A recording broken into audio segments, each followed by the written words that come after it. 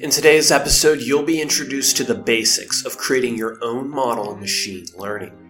We'll go through the steps of creating a model as well as visualizing it, because you've been waiting long enough. Machine learning has become an integral part of data analysis, and in today's episode, I want to break it down a step further. As in this mini-series of machine learning, I've been breaking it down into sizable chunks. Welcome back, guys, to another episode of PyPod Chronicles. Welcome to PyPod Chronicles, a series that brings our tech blog to life in a whole new way. Covering an array of topics surrounding Python and tech, from programming tips, best practices, and so much more. Let's get immersed in Python with the Nerd Nook on the go. Before I dive into today's episode, guys, the link in the description, wow, the value packed into that. You can get a free 13-hour Python course. You can get all my free newsletters and the resources I have available to you guys. Jam-packed with value. Head on down there, check out what I have, use it to help you in your Python journey. Alright, so today we're going to address choosing a model in machine learning, right? Because the last episode I kind of went through, the three overall topics, right? Regression, classification, clustering.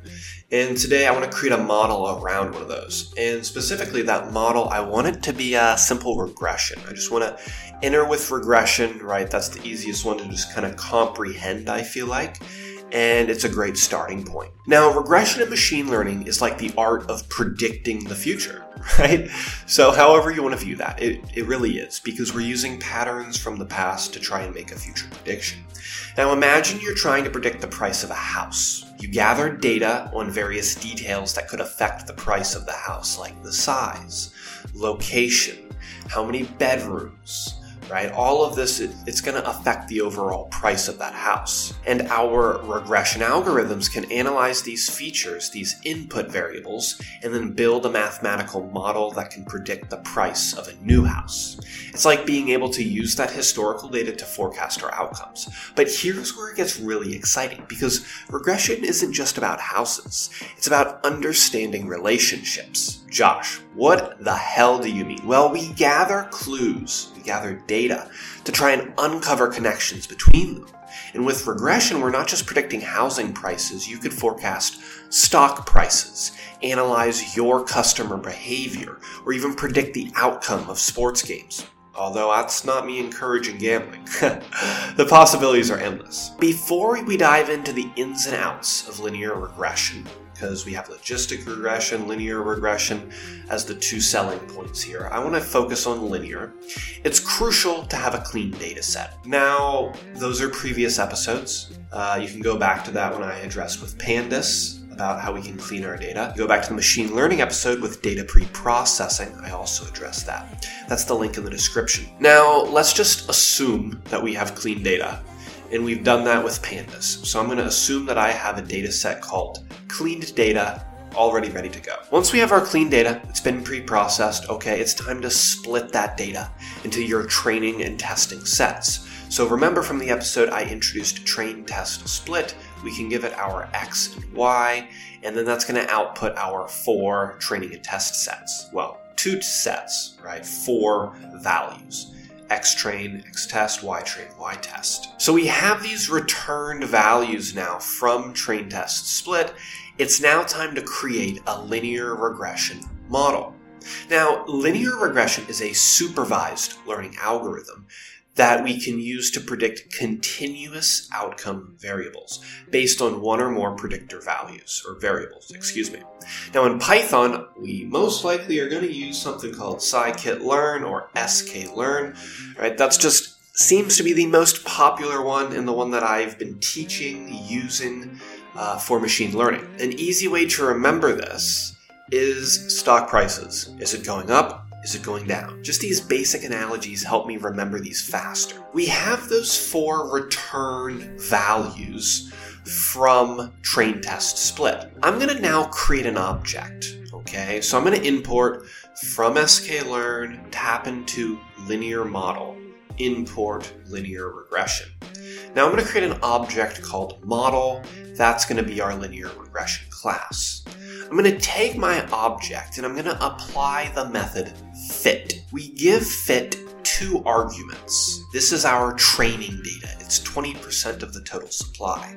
So X train and Y train. Okay, now remember from my analogy in the episode of Train Test Split, think of these as a set of flashcards.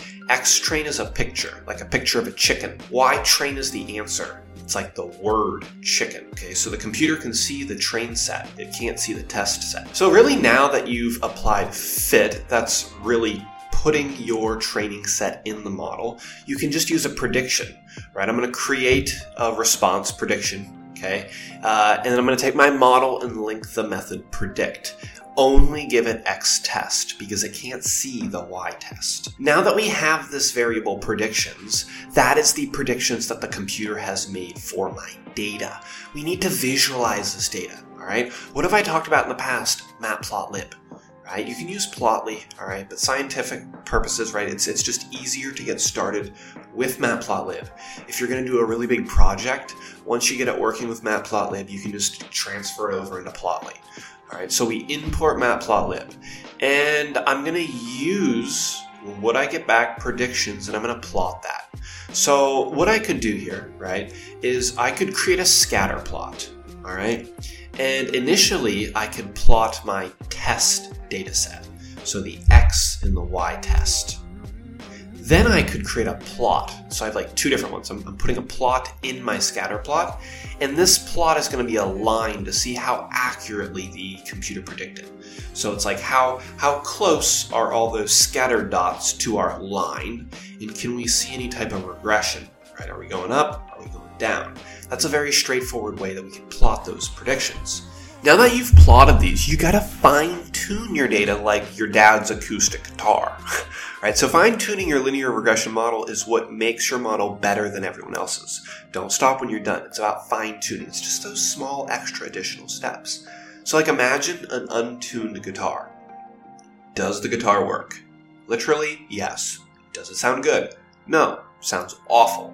Right? The same idea applies there. So begin by scrutinizing your model's hyperparameters. That's like the dial and knobs that change your model's behavior. As you explore deeper, consider employing cross-validation techniques to ensure your model's robustness across diverse data sets. All right, so, you constantly just want to be tweaking it, and as it goes on, improve it, right? Because that's what keeps your model up to date and more accurate. So very quickly, of real-world application, okay, let's give this to just make sense of everything here. Linear regression serves as a cornerstone in various domains. Take finance. Everyone loves finance, where predicting stock prices is like navigating a hurricane, or navigating through a hurricane, right? Every day the market is changing. Before computers, people were just guessing prices. I'm kind of joking, right? But not really, right? How did we predict those before? With previous data. Still, we just use that. Now, using linear regression, you can model historical price trends against factors like economic indicators or company performance metrics to forecast future movements. By identifying these correlations and patterns within your data, the Wall Street suits can make informed investment decisions, mitigating risks and maximizing returns in an ever-changing landscape. But let's not forget 2008. And once again, I would like to say thank you to the Lehman Brothers for being a big player in that. All right. Conclusions. Let's wrap it up here, guys. Master and learn linear regression in Python to help your data analysis skills. This is going to help you make accurate predictions. Our enhanced code and visualization techniques provide a deeper understanding of the process. Now, a few questions, right? In case you missed anything or you were too busy, doing something else, right? Linear regression differs from other models because linear regression focuses on predicting numerical outcomes based on a linear relationship between variables. And the one thing we don't want to use linear regression for is time series data. So it's effective for a lot of tasks, but with time series data, time-dependent relationships often require specialized models. So make sure you have clean data, right? That's key. And lastly, guys, I'll just leave you with this. I've only scratched the surface here. In the coming episodes, I would like to explore other models and implement those. Most of my content is to help you guys, to help people comprehend and understand advanced topics on a deeper level. I know it's hard, guys. Stick with it. Practice. I'm only trying to make it easier. If you guys got value from today's episode, do me a favor, hit the like button on whatever platform you're on, drop me a comment, share this with your friends, head to the link in the description. All this content is brought to you free. Well, guys, it's another episode of PiePod Chronicles. Cannot wait until next week's episode. I will see you then.